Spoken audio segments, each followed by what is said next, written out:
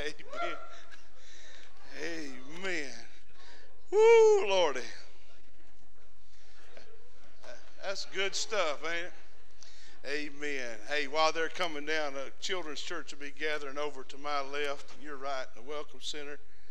And so as they're gathering, I just want to say how grateful I am to be here today. Amen. Genesis chapter 41. You know, sometimes I think when we get a real glimpse of glory, and I think sometimes God gives us those glimpses along the journey, don't you? When we get a little glimpse of glory, it helps us realize that we're a lot closer to home than we've ever been.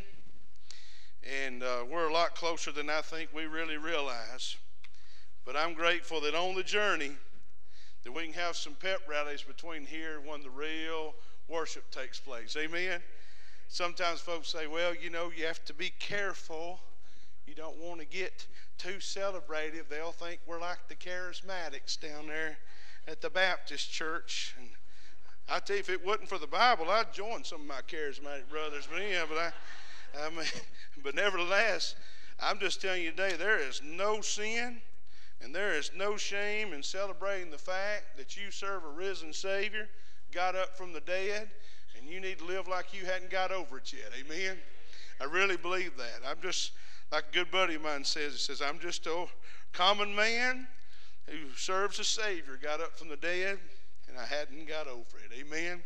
Genesis chapter 41, if you found your place and physically able, would you stand with me in honor and reverence to the reading of the Word of God? We're going to read a portion of Genesis 41 here today. Of course, it's a very long chapter, and we'll not be reading all of that, and I know you're saying amen to that, but 57 verses. We're going to read a portion here to begin with to get a real gist of what's taking place in the next events of Joseph's life as we talk about the powerful purpose of patience. Would you notice what God's word says with me in verse 1? It says, Then it came to pass at the end of 2 full years that Pharaoh had a dream, and behold, he stood by the river, and suddenly there came up out of the river 7 cows, fine looking and fat. So that gave me hope when I read that. Amen. And they fed in the meadow. Then behold, 7 other cows came up after them out of the river, ugly and gaunt, and stood by the other cows on the bank of the river. And the ugly and gaunt cows ate up the 7 fine-looking and fat cows. So Pharaoh awoke. He slept and he dreamed a second time, and suddenly 7 heads of grain came up with one stalk, plump and good. Then behold, the 7 thin heads, blighted by the east wind, sprang up after them. The 7 thin heads devoured the 7 plump and full heads. So Pharaoh awoke, and indeed it was a dream. Now it came to pass in the morning that his spirit was troubled. And he sent and called for the magicians of Egypt and all its wise men. And Pharaoh told them the dreams, but there was no one who could interpret them for Pharaoh. And then the chief butler spoke to Pharaoh, saying, I remember my faults this day. When Pharaoh was angry with us, with his servants, he put me in custody in the house of the captain of the guard, both me and the chief baker, and we had a dream. We each had a dream in one night, and he and I, and each of us dreamed according to the interpretation of his own dream. Now there was a young Hebrew man with us there, servant of the captain of the guard. We told him, and he interpreted our dreams for us. Each man he interpreted according to his own dream. And it came to pass, just as he interpreted for us, so it happened. He restored me to my office, and he hanged him. Speaking of the baker, look at verse 14. Then Pharaoh sent and called Joseph, and they brought him quickly out of the dungeon, and he shaved, changed his clothing, and he came to Pharaoh. Father, in Jesus' name, I pray that you would speak mightily to our hearts today. I pray, Father, that the word we have read would take root in our hearts. And, Father, you would help me to articulate what you've taught me this week, that it might strengthen believers and that it might draw weary souls to the cross. We pray it all in Jesus' name. Amen and amen. Thank you so much. You may be seated. The powerful purpose of patience. Last week when we talked about the first part of this message, we left off our friend Joseph. He had just been separated from his family in Egypt at that point for 11 years. He had just interpreted some dreams of the chief baker and the chief butler while he was keeper of the prison. The baker, we know, had been hanged as his dream said he would. And the butler had been restored to his previous position that he held in Pharaoh's court. Joseph only had one request of the butler as he returned back to Pharaoh's house. He said, I just want you to remember me when you get back there. Remember what happened. Remember what took place. Remember how you witnessed my life and testimony. Remember what took place in the interpretation of these dreams. But as we left off last week, for whatever reason, the butler forgot to mention the faithfulness of Joseph to the Pharaoh. So Joseph's process of preparation was well underway. 11 years he had been in this situation. He was now 28 years old. But regardless, his process of preparation was still not complete, and it would require just a while longer of God working in his life to get him ready for his ultimate purpose and destiny. It's kind of like I remember going to a pizza place in the old days. It's not like now. You go to me, unless you go to Mata's or somewhere where they make real pizza, kind of get a witness, amen? But nevertheless, I remember going to pizza places in the old days back when they would literally, you would hear the pizza maker or the baker or whatever he was, he would be in the back, and you could literally hear them pounding on the dough. Do y'all remember that? Pounding on it. And what I used to like to watch, I was kind of an ADD kid then, like I'm an ADD dude now. I would begin to watch them as they would do this. And my favorite part was when they would take the dough and they would begin to swirl it up in the air. Y'all remember that? Flour would go everywhere. Somebody please tell me you remember that. Okay. And flour would go everywhere. And I would watch him spin it and spin it and spin it and all that kind of stuff. And I remember thinking, man, it takes a whole lot to make a pizza, and it does to make a good one. Amen?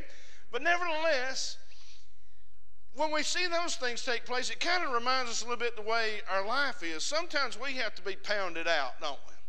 Sometimes we have to be rolled out. Sometimes we may even have to be spun around and round and round in life for God to get us where he wants us to be and get our lives totally and completely devoted to him, like our Sunday school lesson taught us about Abraham today. But chapter 41 picks up 2 years since the butler's returned to Pharaoh's house. He's been restored to his position. Now it's 13 years since Joseph was sold by his brothers. He's now 30 years old. And some events in the life of the butler jog his memory, and it helps us to see once again how God used people to change the direction of Joseph's life.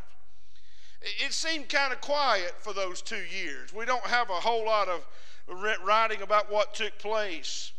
But even though it was quiet, God was actively working behind the scenes in the life of Joseph to bring about a situation that would lead Joseph out of the prison once and for all. 13 years of preparation has taken place, and it all started again with another dream. Notice with me, if you will, as we talk about the powerful purpose of patience, notice how the scriptures detail for us the events of Pharaoh's dream.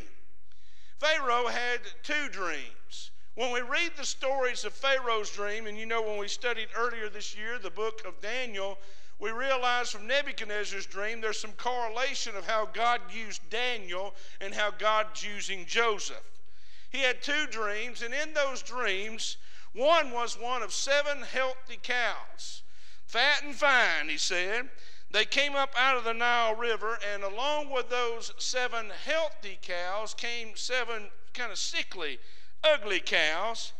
And the sickly and ugly cows literally ate the healthy cows without any change in their appearance. They ate the healthy ones, but they still looked as sickly as before. That shook him up, woke him up, and he got settled back down. He took another nap, and when he did, he had another dream. And this dream wasn't of cows this time. It was when he dreamed of 7 heads of grain, good grain. And they were on one stalk, And after that, there were 7 thin and withered heads that sprang up beside them. And the 7 withered heads ate the 7 good heads. It don't seem to make any sense, but guess what happened when Pharaoh dreamed a second time? He woke up again, shook him up. You see, in the midst of all the confusion over these dreams, the chief butler remembered something.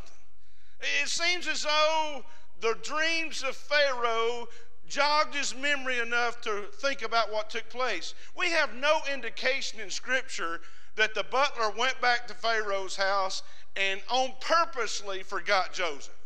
Some people may think that, but we don't have any proof of that. It very well could be that he does like you and I do. He simply got busy about his work and he just forgot about Joseph. But because of this, he begins to be reminded of Joseph's interpretation of the baker's dreams and how they came to pass in verses 9 through 13 that I read just a moment ago. But you say, wait just a minute, hold on a minute. We got to take a moment and look at this extended period of waiting that took place in Joseph's life and ask ourselves, what does it say to us? Waiting is something that none of us enjoy. If you enjoy waiting, I tell you, you're in the minority for sure. We live in a society that doesn't enjoy that very much. And waiting for us is fine as long as somebody else is doing the waiting. Amen? We don't like to do it personally. You know, someone had once said, and I don't know who to give it credit for, but I remember writing it down years ago. It said that we want a crock pot quality of life in a microwave time frame. I don't know about y'all, but the roast in the crock pot is better than the bagel bites from the microwave. Amen? But see, what we want is we want God to give us a crock pot quality of life like Joseph's about to experience, but we want him to do it in 34.2 seconds. Now, speaking of the microwave, do any of y'all do this? Do any of y'all go over and you kind of watch it? And when it gets down to 1 second, does anybody jerk the door open or hit the off button? You know why we do that? We don't want to hear the beeping, do we? Amen? No, we got all this, but we want God to fix us in 34 seconds, but we want him to give us the very best quality. But listen, to receive the best quality, it requires waiting. You know, when I put my roast in the crock pot, me and Angie got this best recipe you ever find, and I'll sell it to you for free after church. But listen to it. I'm telling you, when we put that thing in there, I put it in there about 6 o'clock in the morning. And at 6 o'clock that evening for supper, guess what? It's mighty fine, amen? And it's a whole lot better. It took preparation, it took a period of time, but the result was much better than what I could have warmed up in 34 seconds, right? See, Joseph, he's in jail. He has no hope of deliverance. His only hope was maybe the butler might remember me. Now he knows all he is he forgot him. So what does it mean to wait on God? Well, I learned this from Tony Evans. What does it mean to wait on God? Here's what it means. Waiting on God means not going outside of God to resolve the issue. Waiting on God means not going outside of God to resolve the issue. Now look here. It doesn't mean being lazy. It doesn't mean being what I call the bus stop Christian with your thumb out just waiting on Jesus to take you to heaven. Amen? It's not that at all. It just means that you trust God while you are waiting. We're often tempted to take matters into our own hands even if it means disobeying God. It's a dangerous thing to do, but in our periods of waiting, we want it to be fixed so quickly that we could go outside of God's will just to try to fix our problem, which is never a fix at all. Notice what the psalmist said about Joseph in Psalm 105, verses 17 through 19. He says, he, speaking of God, sent a man before them, Joseph, who was sold as a slave. They hurt his feet with fetters. That meant they bound him.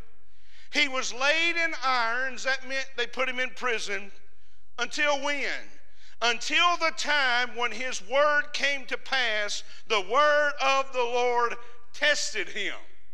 Wow. Look here. The psalmist is writing about Joseph here, and he's saying, look here, the word of the Lord tested him. What did we learn about Sunday school this morning? About Abraham and Isaac, right? About the test that God put him through to test his loyalty, commitment, and surrendered life to the sovereignty of God. That's what it was all about. Look here. The same is true of what happened here with Joseph. Always remember this. We shared this in Sunday school today. Don't want you to ever forget it. Warren Wiersbe taught me through his books is that God always tests us to bring out the best in us, while the devil tempts us to bring out the worst in us. The devil tempts us toward evil. God is testing us to bring about good. God doesn't tempt us with evil things to bring out bad stuff in us. He tests us with things to see that he can develop us into the child of God that he created us to be. Amen? See, Joseph was taking a test. He was taking a test in life, and listen, his test involved waiting. Wow. I can remember one of the most torturous things I ever did do as a high school student was take the ACT. Anybody with me? They took us over at Jacksonville State, put us in a room, and they said, and this next section is going to be an hour and 45 minutes. I was thinking, shoot me. I can't be in here for an hour and 45 minutes. And then, no, but it was. And it was like the next one was an hour. It was like a torturous thing. It was waiting. It's supposed to be good, but I don't know. When you go outside of God to resolve the problems in your life, here's what you're doing. You're cheating on the test. Woo! We are tempted to do something on our own because we don't want to take the test any longer. We're like, Lord, we want the test to be over. And we want to go outside of him to fix it. That is a danger. Waiting means not going outside of God to resolve the issue. There's a second thing waiting means. And waiting means worshiping while you wait. Wow. What did Job say? Job said in Job 13:15, though he slay me, yet I will trust him.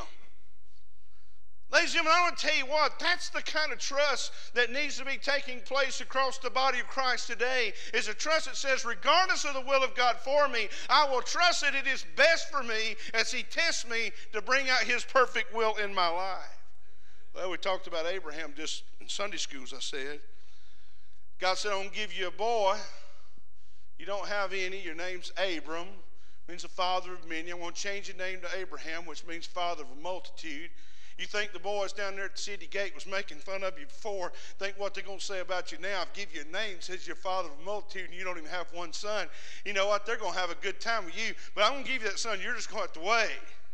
You know how long you had to wait? 25 years. 25 years for the promise. But you know, Abraham did a little bit like some of us want to do. He went outside of God's will to try to resolve the issue and has created a problem that is still going on today. Amen? See, their independent intervention, you know what it did? When Abraham said, you know what, I know I'm going to have a son, Sarah, but maybe that wasn't for you. So he goes over to Hagar's handmaid. He has a son named Ishmael. And he goes outside of God's will to try to fix something that God already told him he had taken care of. But you know, when we independently go outside of those things, here's what we do. We stretch out the period of waiting.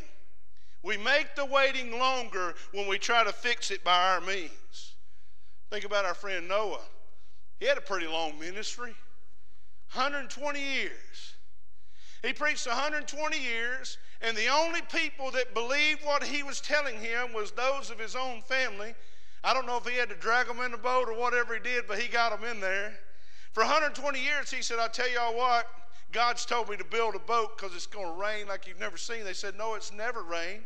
Oh, it gets the dew in the morning that waters the earth. We've never seen rain. What are you talking about, 120 years? Can you imagine the ridicule? Can you imagine all of the intimidation that he did? But you know what the scripture says about him in the New Testament? That he was a preacher of righteousness. Wow. See, one simple sermon. He had one sermon. You know what the title of his sermon was? It's gonna rain. It's kind of like a young preacher I heard one time, went to a new pastor, and he preached the same sermon for 3 months. Walked to the pulpit every Sunday for 3 months, read the same text, preached the same sermon. And there was folks came to him, you know, and they were trying to be nice. Said, you know, preacher, I just want to tell you, we really enjoy that sermon you preach. It really is good, and by 3 months you have perfected it. But we would really like for you to kind of move on and expound into some other areas. He said, well, as soon as y'all start doing this one, I'll move on to the next one. Amen. No, I had one sermon. It's going to rain. He believed God when there was no reason to and no evidence to, nothing to see, taste, feel, or hold. He had no reason except he believed God. He kept working on the promise, and he was faithful to wait in obedience. There's a third thing waiting on God means. It's going to come up here on the screen in a second there, I believe. Make sure I got it right. It means to exclusively trust God. You know, he's all you got, whether you realize it or not. So Dr. Gene Tyre used to teach us. He'd say, boys, he said, when Jesus is all you need, all you got, he's all you'll ever need. And I really believe that.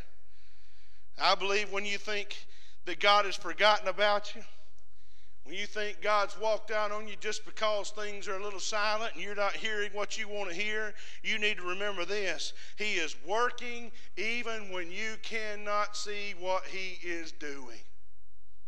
God is working even when, through this pandemic, I have said so many times, God, I don't know why this had to come. I don't know what the purpose is. I don't understand it. I can't get my arms around it. And Lord, sometimes I am totally just discombobulated by it, but I have learned this much, just like Job said, though he slay me, yet I will trust him. I've learned to trust him in the waiting room. I've learned to trust him through whatever's taking place, and I believe the Word of God teaches us that. Joseph had been waiting, but God was about to give him the opportunity of a lifetime. He was on the threshold of breakthrough. Notice the second thing with me, if you would.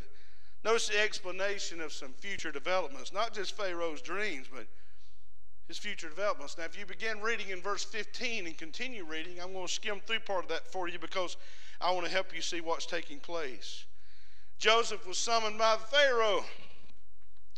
He got cleaned up. He showed up, amen. He was going in the presence of royalty, cleaned himself up. He showed up there in the presence of Pharaoh, and the Lord had revealed to him the interpretation of Pharaoh's dream. Here's what he said to him. He said, you've had two dreams, but they both mean the same thing. The 7 years, the 7 cows and the 7 stalks, the good cows and the good stalks, are representative of 7 years of plenty that's coming to this country. Egypt's going to have 7 years of a bumper crop. But those that ate the cows and ate the grain, those dreams are saying to you that after the 7 years of plenty, there will be 7 years of severe famine. He's saying, you know what? It's going to be good for a while, but it's going to be a mess after that. When I stood here before you in December of 2019, I had no idea what was coming in March of 2020. And I stand here before you in almost December of 2021. I have no idea if we'll make it to 2022. I have no idea what's coming to the world in 2022. But I do know this, a sovereign God does. 7 years of plenty followed by 7 years of famine. So how could God use a common man like Joseph to accomplish such great things? You say, Joseph must have been a superhero. No, he was just like you and I. He was a common person, an ordinary person used by God to do extraordinary things. Charles Swindoll has an explanation for that. He said this. He said it was because his heart had been broken. Because he had been tried in the fire of affliction, because his external circumstances seemed almost unbearable during these years, his internal condition had been turned into pure gold. He had been through the furnace, his heart had been broken, he had been through all sorts of things to where God had refined him and purified him. He had taken off the dross, knocked off the rough edges. He's no longer that immature boy that went before his brothers and his father and said, I had some dreams and y'all going to worship me one day. He's no longer that guy. He's had 13 years of preparation, and God is about to exalt him and use him for his greater glory. You say, why so much pain? C.S. Lewis, I love what he says. He says, pain is God's megaphone. Whoo! I'm not talking about just physical pain. I'm talking about when your heart hurts.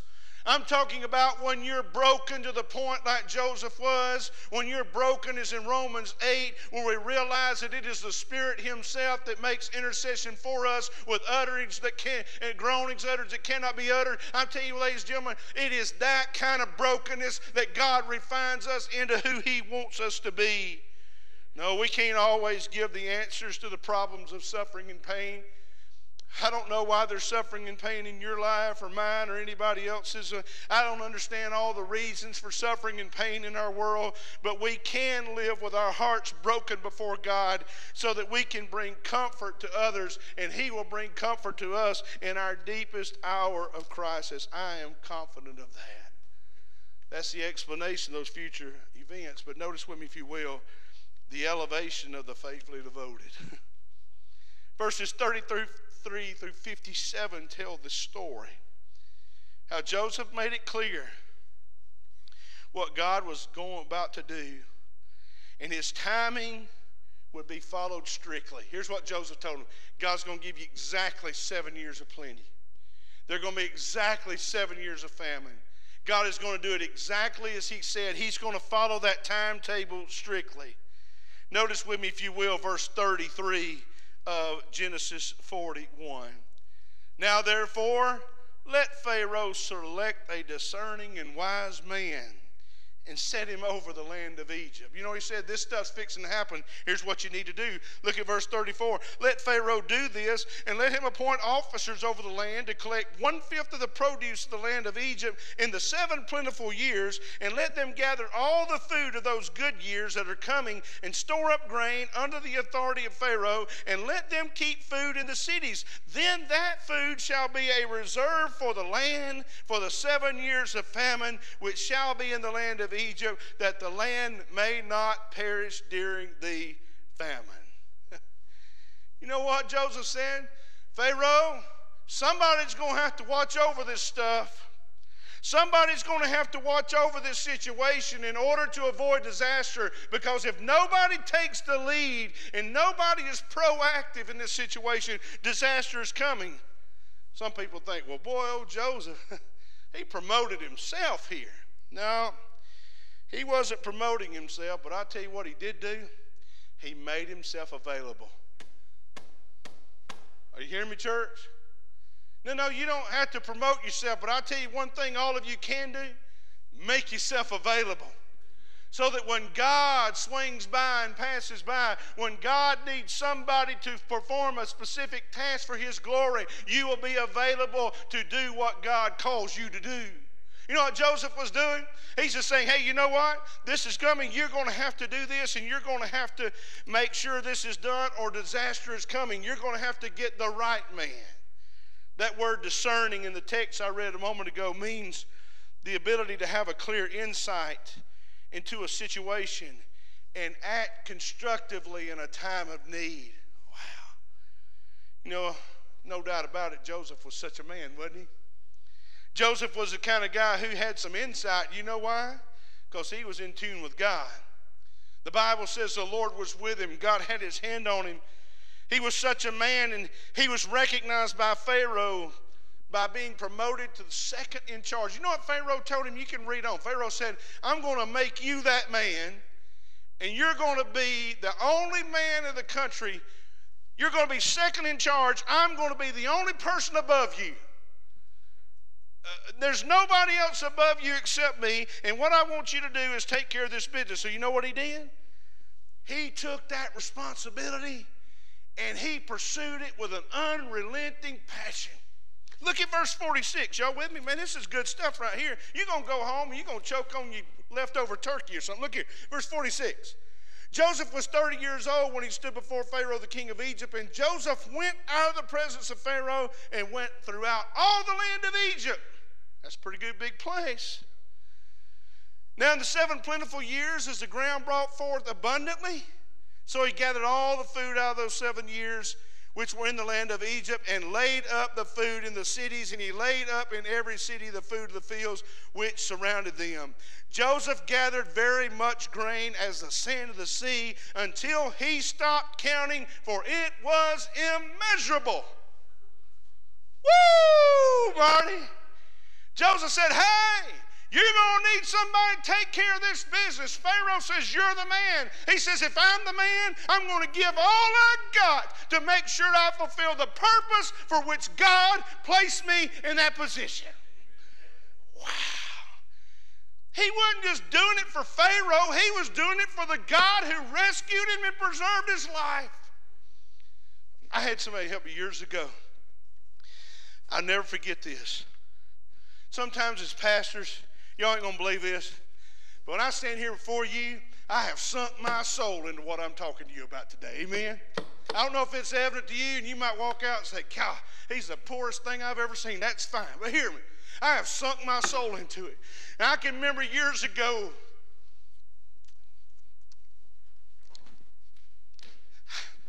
I was a much younger preacher. And I remember going to New Orleans Baptist Theological Seminary on a Monday, feeling lower than a snake's belly, so low a mosquito wouldn't bite me. The professor got up and says, hey boys, how'd it go yesterday? You know, and you got the rock stars over there. We had 47 saved.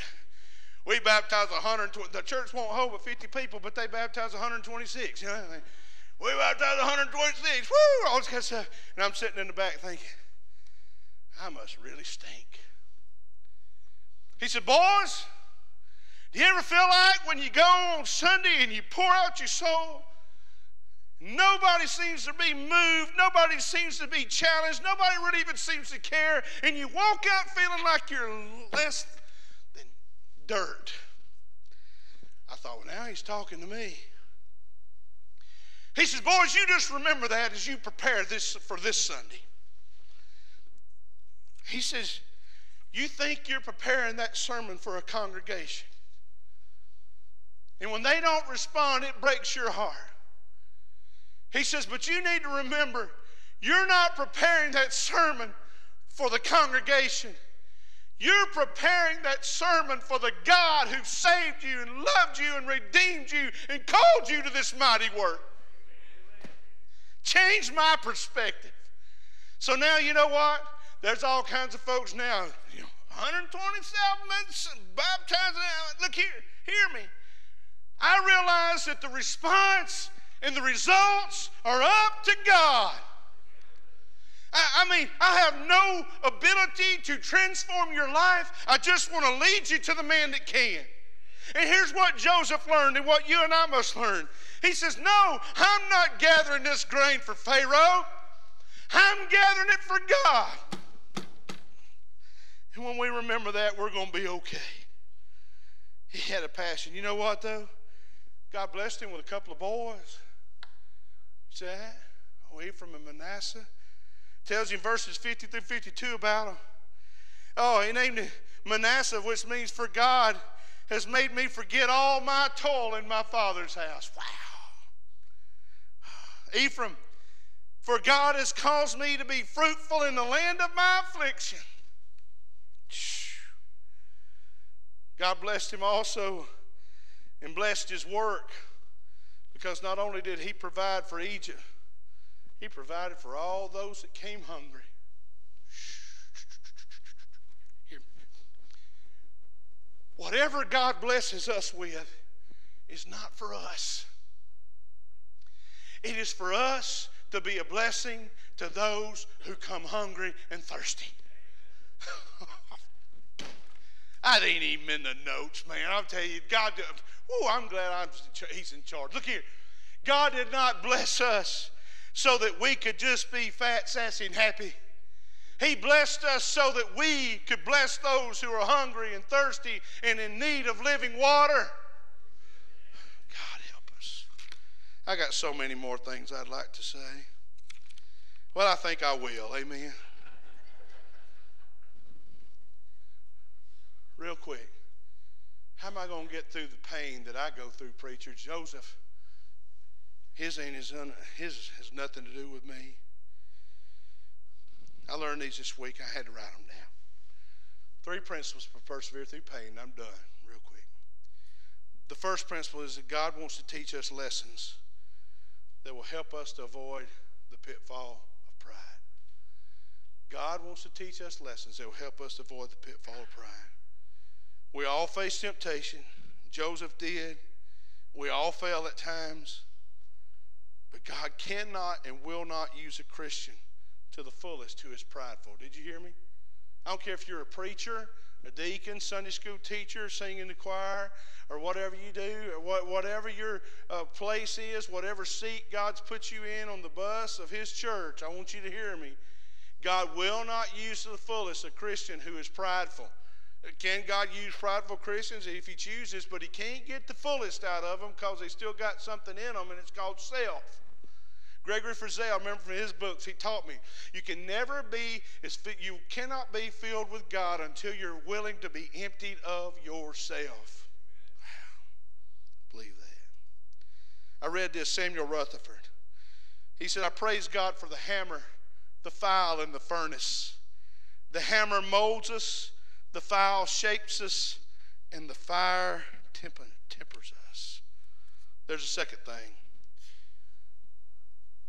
Second principle is that God wants to prepare us spiritually and emotionally to persevere as we face difficult responsibilities. It's going to come up on the screen there. God wants to prepare us spiritually and emotionally to persevere as we face difficult responsibilities. You know, I've told y'all before in my time, I thank God for 28 plus years as a pastor. I thank God for 35 years of ministry. I thank God for all those things. But I want to tell you, there have been times that it would have been real easy to walk away. I've told y'all about some of those. You know, I'd been a pastor about 12 years, and I'd determined, you know, that I was a failure and I needed to do something else, whatever. But I'll tell you right now, in each of those experiences, God used the hammer, God used the file, and God used the furnace to prepare me for the challenges of today and tomorrow. God had to do those things to prepare us for where we are today, and would never be if it wasn't for God's patience and preparation during those difficult times.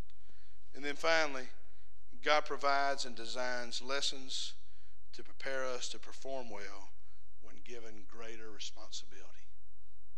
He provides and designs lessons to prepare us to perform well when given greater responsibility. I wrote this, I believe it's good. Greater pressure brings personal growth and lasting fruit in the kingdom of God. Sometimes you say, well, the pressure's kind of tough. I can't get real comfortable. It must be something going on with me. No, it could be that God has got the file and the hammer and the furnace on your life to bring lasting fruit. There's no more important work in our life, than to do the will of God that advances His work. Our comfort should always be secondary to our calling. Did you hear that? Let me say it again. Our comfort should always be secondary to our calling. Just in case you missed me up there, Steve, in the balcony, okay? Our comfort should always be secondary to our calling. I'm telling you, ladies and gentlemen, we live in a world today where people want to have the comfortable Christian life to just ease through and just arrive safely at death. And that is not what's most important. In 2022, should God give us here, I really believe this. I said to our men in the prayer room this morning, I believe 2022 is a very critical year. A very critical year for us personally as a church and for the body of Christ. Because we don't know what challenges are still out there, but we do know how we respond is very important. Joseph had been forgotten. Forgotten. But even though the butler forgot him, God never did. Reminded me of somebody else in Scripture. You know, there was another person that said, hey, I want you to remember me, don't you? Y'all remember him? He was hanging beside Jesus on the cross. Do you remember? He said, hey, will you remember me when you come into your kingdom? forget Jesus' words. Today, you will be with me. The butler, he's like me and you. He forgets stuff sometimes. But Jesus is the sovereign Son of God.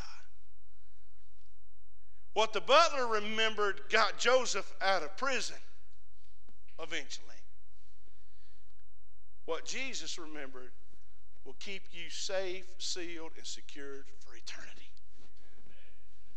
So here's my question today. Two questions. One, if you're a child of God,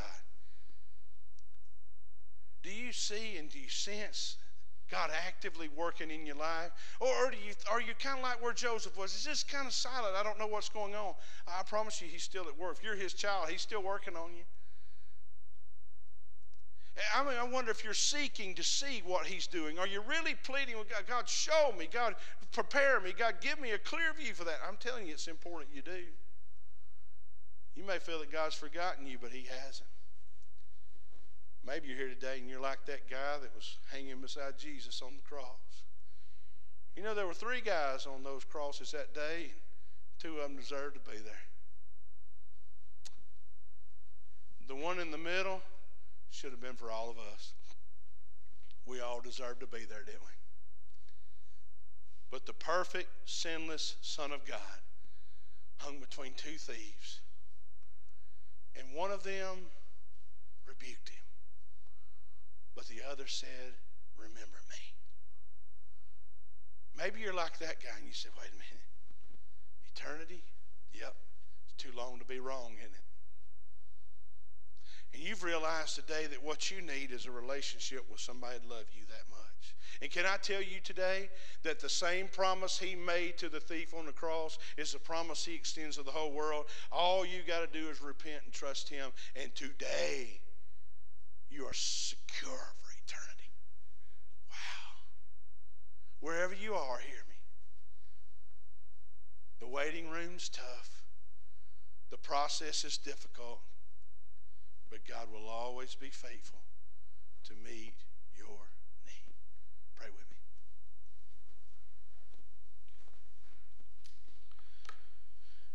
Father, in Jesus' name, I humbly bow my heart before you today.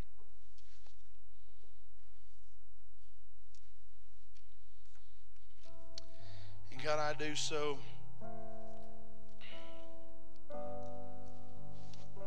on behalf of people that I dearly, deeply love.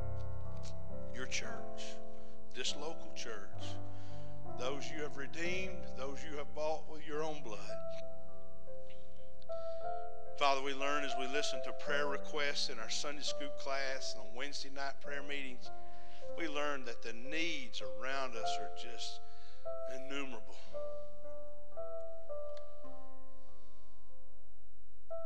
Lord, we realize there's a lot of pain, a lot of suffering in this world.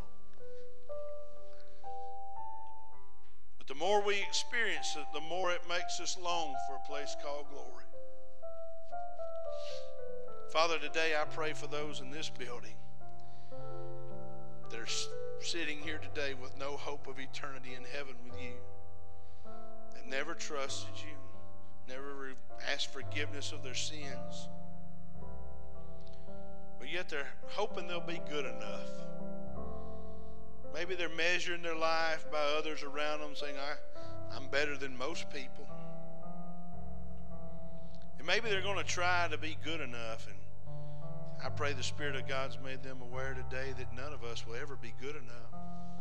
It's not our goodness or our righteousness. It's that of Jesus Christ, the blood he shed on Calvary, that can cleanse us from all sin.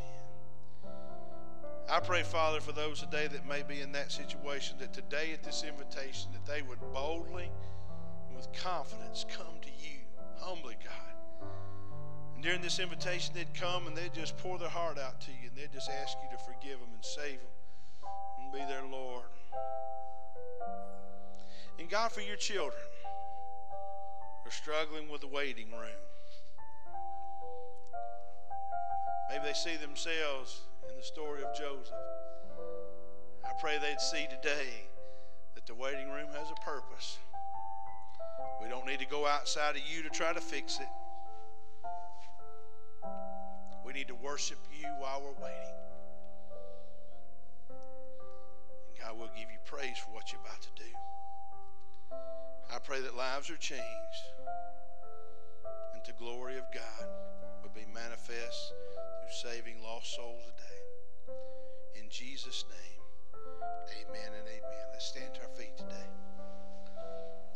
In just a moment, we're going to sing this song that simply says, I surrender all.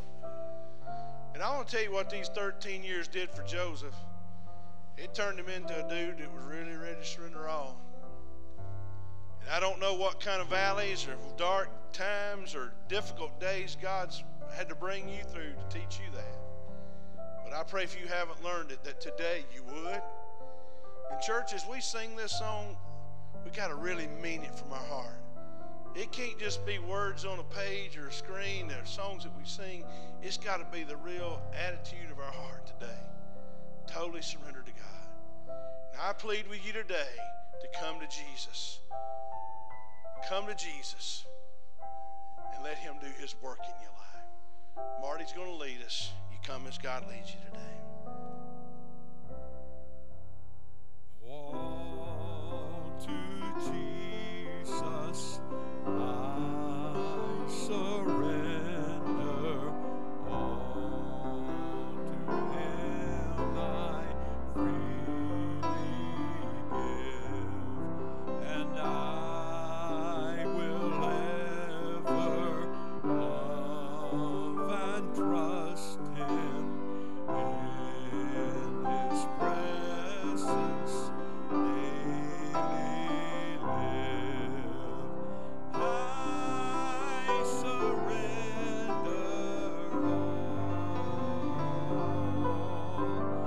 I surrender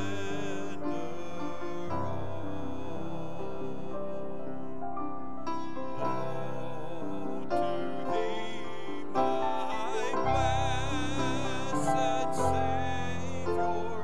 I surrender all, and all to Jesus I surrender. Make me Savior, holy vine.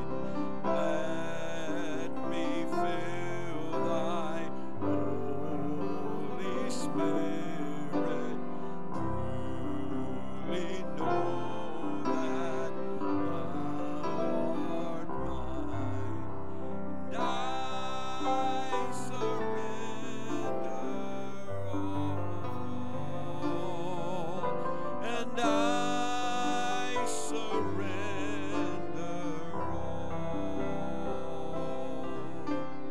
all to thee, my blessed Savior. I surrender all. That chorus with Marty. Sing it, Marty. I surrender. Surrender all. I surrender all, and all to thee, my blessed Savior. I surrender all. Would you give the Lord a hand of praise this morning? Amen. Amen. Amen. Amen. Thank you. You can be seated just for a moment or two while our ushers are coming. As they're coming today to receive our morning tithes and offerings, I want to encourage you to be faithful today.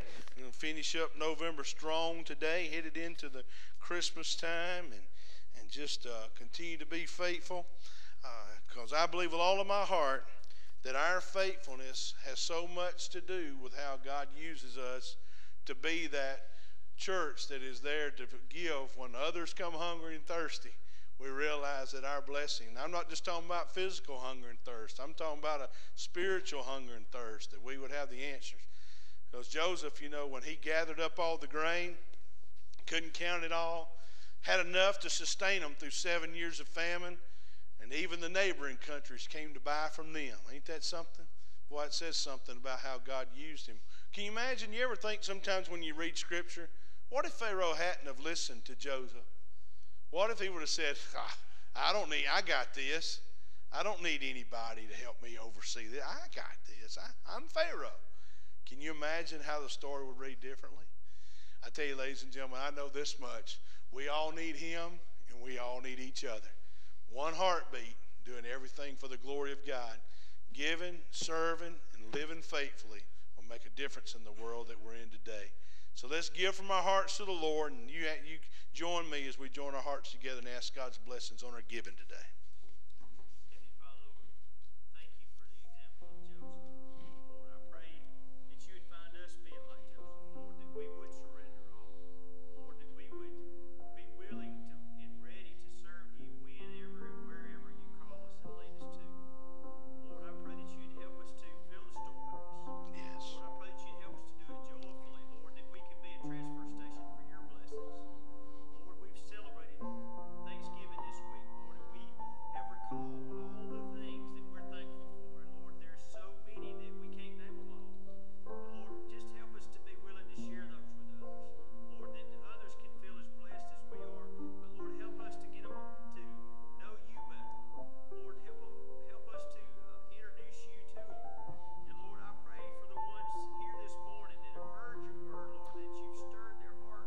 Lord, I pray that you would just be at work in their lives, Lord. Help them to have a hard time sleeping, whatever it takes, Lord, for them to move and to surrender all to you. And Lord, help them to know that we're here ready to help them. Lord, that we'll talk with them, we'll pray with them, we'll do whatever it takes, Lord, for them to have a relationship with you. And Lord, we thank you for a church and for a pastor that stands before us, Lord, and tells us about you and about your love and grace and mercy. And Lord, again, help us to share that with everyone. All these things, Lord, we ask in your name as we receive this offering, Lord. We pray that you just bless it and use it to further your kingdom. In Jesus' name, amen.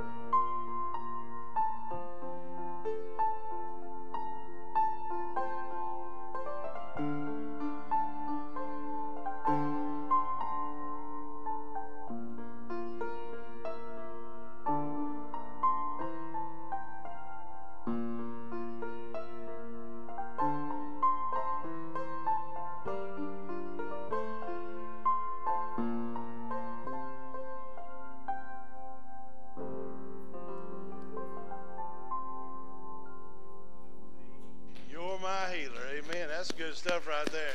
Good job, Terry. I believe you're my healer. I believe you're all I need. I believe that you're my portion. I believe you're more than enough for me. That's one of my favorites, Terry. I thank you for playing. That's beautiful. Hey, before we get out of here today, I just want to tell you again, this Thanksgiving season, I was spending some time with one of my best buds this week, and you know her as Mo. Y'all know Mo. And me and Mo were working, and she was patrolling, I was working, and getting up a bunch of stuff. And I said with Mo for a little bit. The sun was setting the other night, and I said, Mo, I said, you know my heart better than about anybody, and the good thing I like about Mo is that she keeps between me and her. Amen. And I said, Mo, I said, I tell you what, I said, I sure am thankful for the church God gave me. I want you to know that. I really, really am. I can't tell you how grateful I am. And I see so much of how God had to get the hammer and the file and stuff. And y'all probably thinking he needs to hammer me a little more, but I promise you, just see how so many experiences has really, it's humbled me. It's really taught me about the waiting room and all that kind of stuff, and it's tough. But I am so grateful. And I told Mo, and I said, Mo, I said, you grateful too? And she just licked me, and so she's fine. Yeah, somewhere on the side of the head. I don't know what it is, but Mo, she's my bud. But anyhow, I want you to know how thankful I am. I'm grateful. And as I counted my blessings a lot of Thanksgiving, I mean, I counted y'all a bunch of times. So thank you for just the blessing you've been to us and the way you've just encouraged us through this whole thing. Boy, this has been quite a thing. We don't know what's ahead, but just know our heart is fixed on doing what God has for us. And I want you to go away and begin praying. I want to talk to our church some in January of 2022. I really believe it's such a critical year, and I want to really, really share my heart with you a lot about that next year, Lord willing. Hey, if you hadn't got your devotional books, we are running out. And I'm not just, like you said, I'm not a salesperson, but we are running out. So if you're hoping to get those for Christmas gifts, we probably got less than 2 cases left, and that's less than 50. So if we can get those, that'd be great. If you want to get those, I can try to order some more if we run out here today or by Wednesday. I can't guarantee you with the way shipping is, but I'm pretty sure we could get some more, but I wouldn't count on it. But I would encourage you, if you're wanting to get those, please do, and know that it reminds you again, it's helping Heart's cancer program, so do remember that. And what a blessing y'all been. It means so much to me that y'all get those and others that help us with them, because I feel like when I look at those 52 names in there, I feel like the last one on the rung. But when y'all come and get them and y'all say such nice things, it really, really is an encouragement. I want to thank you so much for that. It means so many things. I'm thinking about writing another book. Y'all thinking, Lord, that means he's been here long enough, we'll be in it. No, but God is good. I'm grateful to God for you. I love you. There's nothing you can do about it. Wednesday night at 6, I hope to see you for children's ministry, student ministry, and adults are all at 6. I encourage you to come to prayer meeting. Don't forget the sign-up sheet stuff on the Welcome Center for Happy Birthday, Jesus, for children. And just looking forward to a great December. It's going to be a great time, and I just love you, and I'm grateful for you. So let's stand. Marty's going to sing us out, and I'm going to catch you on the outside.